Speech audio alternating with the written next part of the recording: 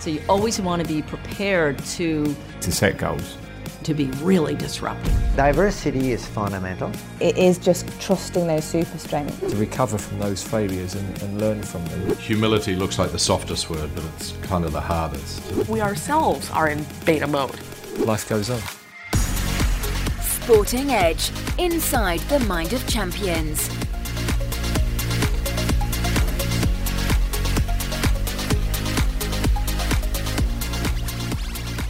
Welcome to the Inside the Mind of Champions podcast. My name is Jeremy Snape. I'm a former England cricketer with a master's degree in sports psychology. Since retiring, I've been fortunate to work with and interview some of the world's most successful thinkers and performers, and I'm passionate about translating their habits and routines into practical strategies to help you become more successful. In each episode, I'll be dissecting a common performance challenge to help you improve your mindset, your leadership, and your team performance. To me, our mindset is the next frontier, so let's find out why.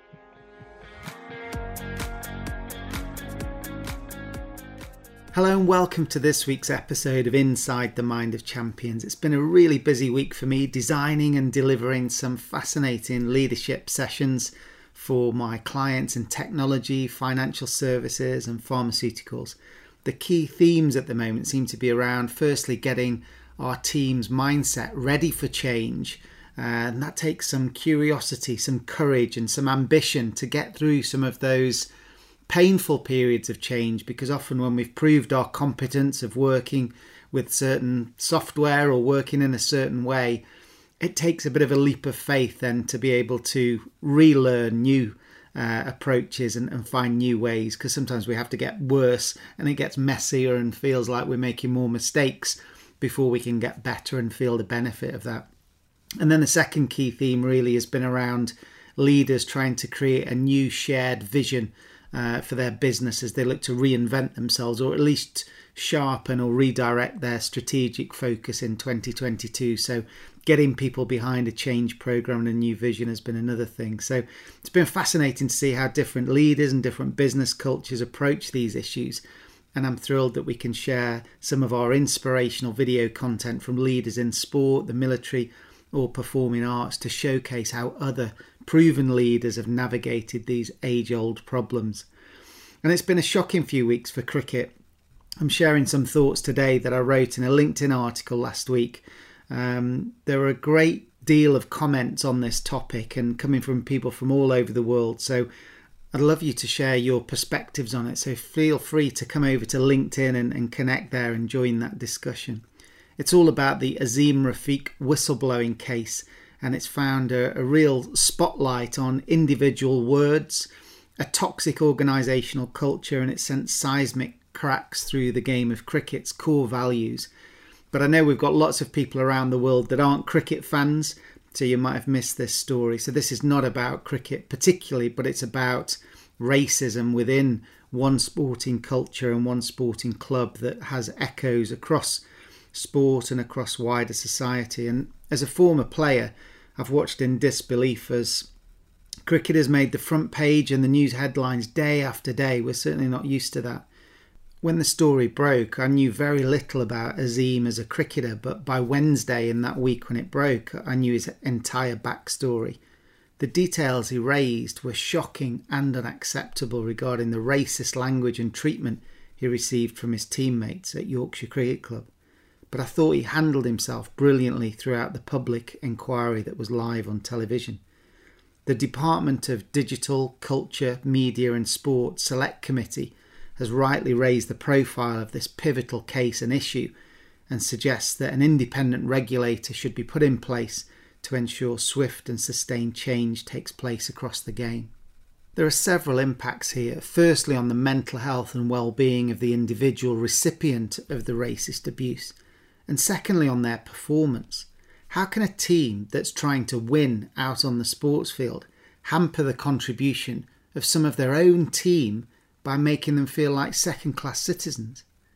Many of my corporate clients want to create a more inclusive culture, so I've met and interviewed some great thought leaders in this space for our digital library.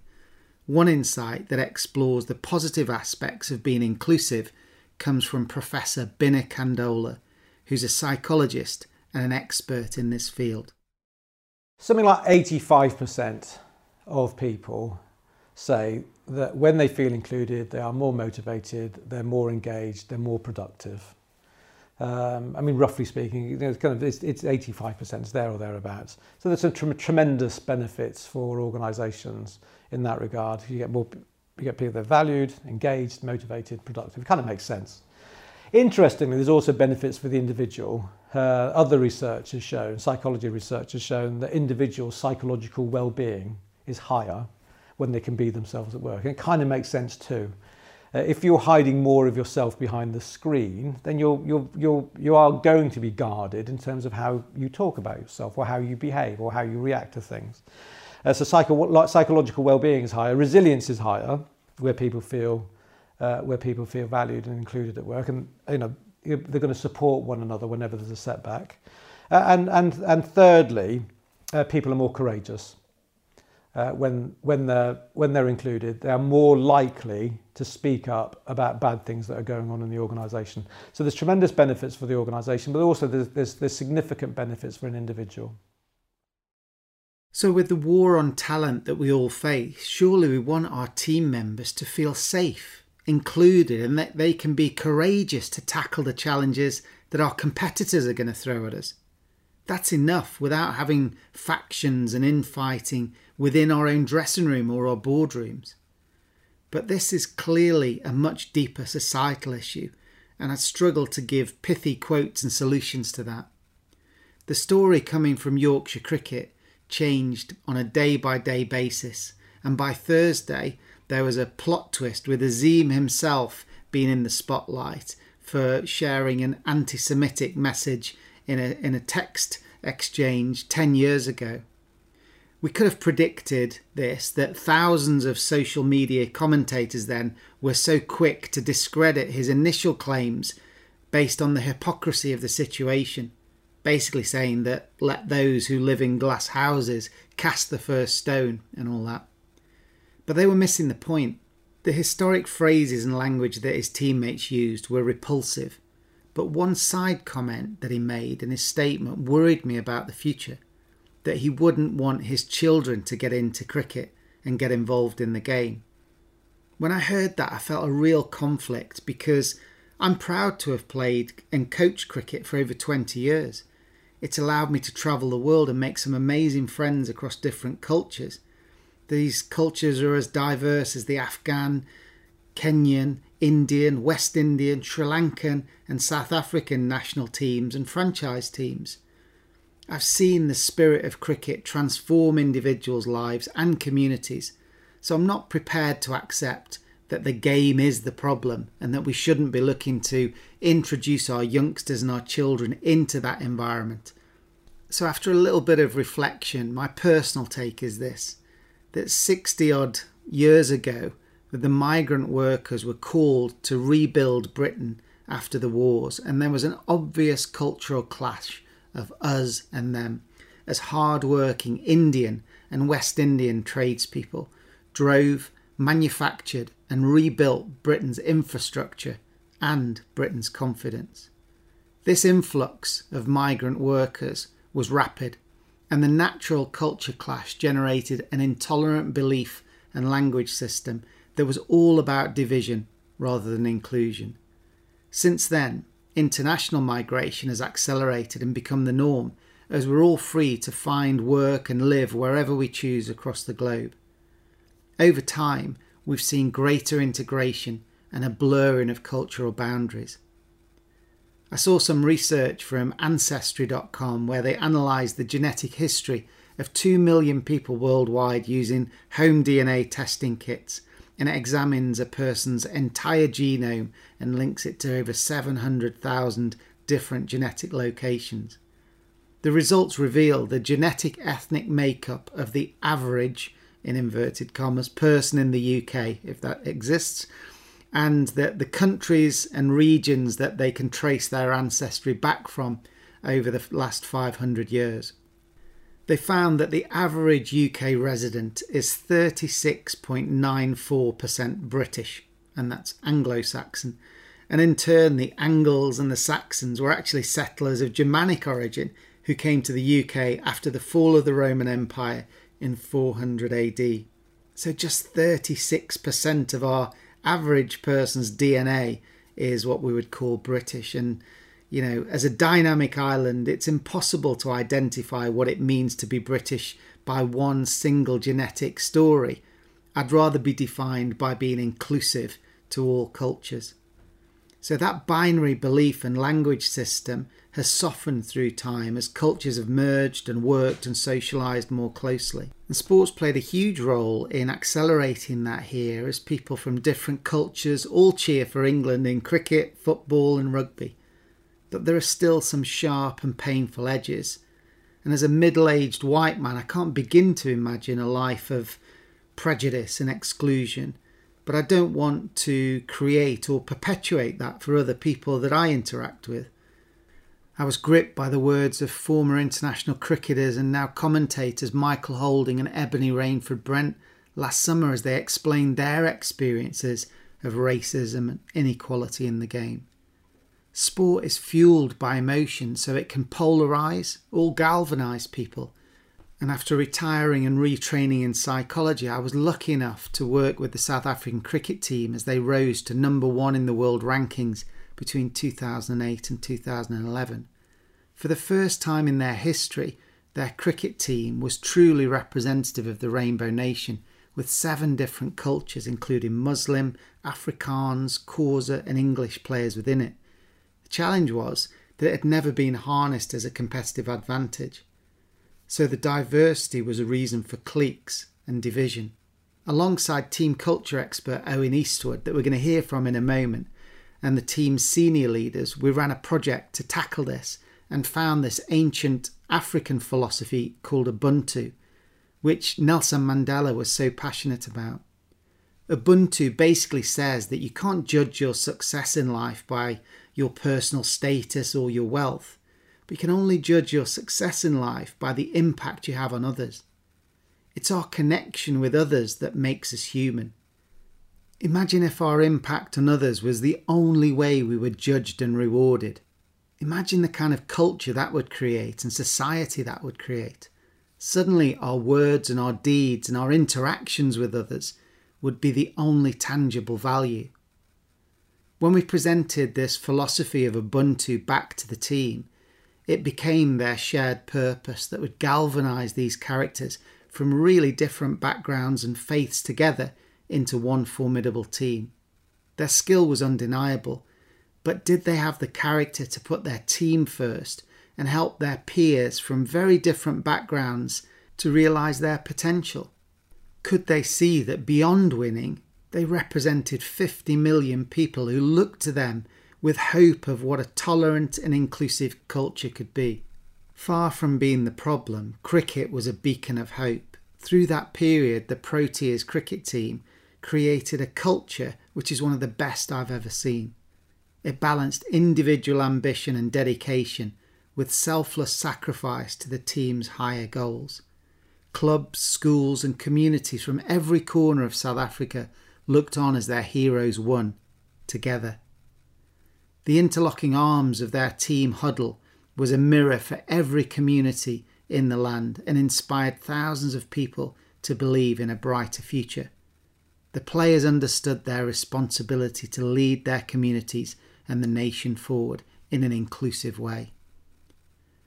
As I zoom back into the granular comments made by Azim's teammates a decade ago, I genuinely feel for him and anyone else that's experienced this. It's easy to say it was a one-off, a different era, a single club, or it's a society issue. The problem with that is that it leaves us powerless and makes it someone else's problem. The fact is that we all contribute to society through our words, our actions, and our choices. So we should consider whether our contribution is uniting or dividing people further. Our real challenge is to use this scandal in cricket to reflect on times in our own lives when we've said or done things which have excluded, embarrassed, or even humiliated others. It could even be that we've stood and watched and heard things but said nothing to challenge them. By ignoring it, we're complicit. We must become actively intolerant to become anti-racist, and this can only be done if we take personal accountability. In this insight, Jo Candola, Binner's wife and another respected expert in the field, explains how subtle signals in our behaviour can leave people feeling devalued and isolated, and the role leaders play in ensuring our working and social environments are as inclusive and fair as possible. So as human beings, we naturally will gravitate towards people that are like us or that we feel we have something in common with, whether it be our gender, our ethnicity, or whether we support a particular team at sport, or we've got a hobby in common, or whatever. But so in groups, we form in groups. We try to surround ourselves with people that are like us on whatever the relevant dimension is in that context. In the workplace, we see these in-groups and out-groups forming. So it could be around gender, it could be around race, it could be actually just that all these people support a particular football team or whatever. When you're in the in-group, you feel protected, you are safer. People will jump in to support you if you are challenged by other people from an out-group. And your contributions are remembered. So if you do a piece of work, people in your group remember it. The in-group may remember it. Often the in-group is the more powerful group as well. The out-group is a minority group. If you're in the out-group, your contributions aren't remembered. You have to work harder to prove yourself. And you feel alienated. You are not included in the kind of informal network, the informal conversations that are going on. And so therefore, if you're not included in that, you don't necessarily have the information you can do to do your job as well. And as a consequence, therefore, you may not perform as well because you're being excluded from some critical pieces of information. So there are massive consequences to these in-groups and out-groups. Psychologically, that has a very detrimental impact on the individual. I feel like I don't belong. My contributions are not valued. I'm working so hard here and I feel I'm achieving as much as my colleagues are, but people are overlooking me. If I make a mistake, it is noticed more, whereas their mistakes are forgotten. That has a huge impact on people, and they're either going to opt out and just sit and coast in their job, which is not good for an organisation. That's not what you want out of your people. You want them all performing at their optimal level. Or they're going to leave. And you've potentially let somebody walk out the door that could be a huge talent and a huge resource to you. So it has an impact on the organisation, but it also has an impact on the individual. It starts undermining their confidence. They start questioning whether this is really, am I really not good at this? And actually then their performance goes down, which reinforces the belief that they're not so good, but it's because they haven't had access to the information. So they get caught in a real spiral of actually, is this my fault? It has a major impact on people. And it's the leader of that team and the members of that team responsibility to spot when they're networking or who they're speaking to and how often they're speaking to, and are certain people being excluded from these teams. It's their responsibility to pull them in, not for the people on the outskirts in the out-group to try and get their way in. So Azeem Rafiq was in the out-group at Yorkshire Cricket, and the leaders didn't prevent the in-group from widening that psychological divide. We need to consider how we celebrate the diversity in our teams and our communities. If we only celebrate or promote one racial group, then it reinforces the historic social hierarchy and silently reinforces exclusion by keeping some groups in the shadows. In this insight from my interview with Owen Eastwood, it shows how an inclusive culture can be created, celebrated and sustained. Diversity and inclusion is quite fascinating for me. So diversity is easily accomplished maybe. We can recruit and select diverse teams, but creating an inclusive culture is something completely different. And it comes back to belonging. Because an inclusive culture is where everybody feels seen, they feel they fit in, they feel they're respected. It's not when they feel like they're an outsider or that they're second class. That's not what it is. So to build that level of inclusion involves definitely the way that a leader would interact. That's really important, of course, but also how we tell our story of us, our identity story. And the British Olympic team, as an example, I've worked with them now for a few years, and for Tokyo, we've been very focused on explaining, because we may be the most diverse team in Britain, across all facets of identity of an individual we probably cover. So we have been very intentional around bringing back from the heritage. These are ancestors that we are proud of and we love and want you to feel connected to. So Charlotte Cooper, the first female Team GB Olympian in 1900, and the fact that she was deaf as well. She won Wimbledon that year and she won 2 Olympic gold medals, amazing. Harry Edward, the first black Team GB Olympian in 1920, where for many years people had actually said it was Jack London in 1928, it was actually Harry Edward. And an incredible character who grew up in Germany, was interred as a teenager in the First World War. But when he was selected for the team in 1920, not only was he selected, the chef de mission actually appointed him as one of the 5 athletes in the leadership group. So that's a really powerful story of inclusion, really, isn't it, right from the start? And then we moved through to the first Team GB female athlete, Anita Neal, first Muslim athlete, first Sikh, and so on and so on. The first gay athlete or athlete that spoke about their sexuality in that way. And then obviously the Richardson Walshes in Rio were the first single-sex married couple. And what we're doing is we are creating this identity story where every individual can look at it and go, there's people there like me.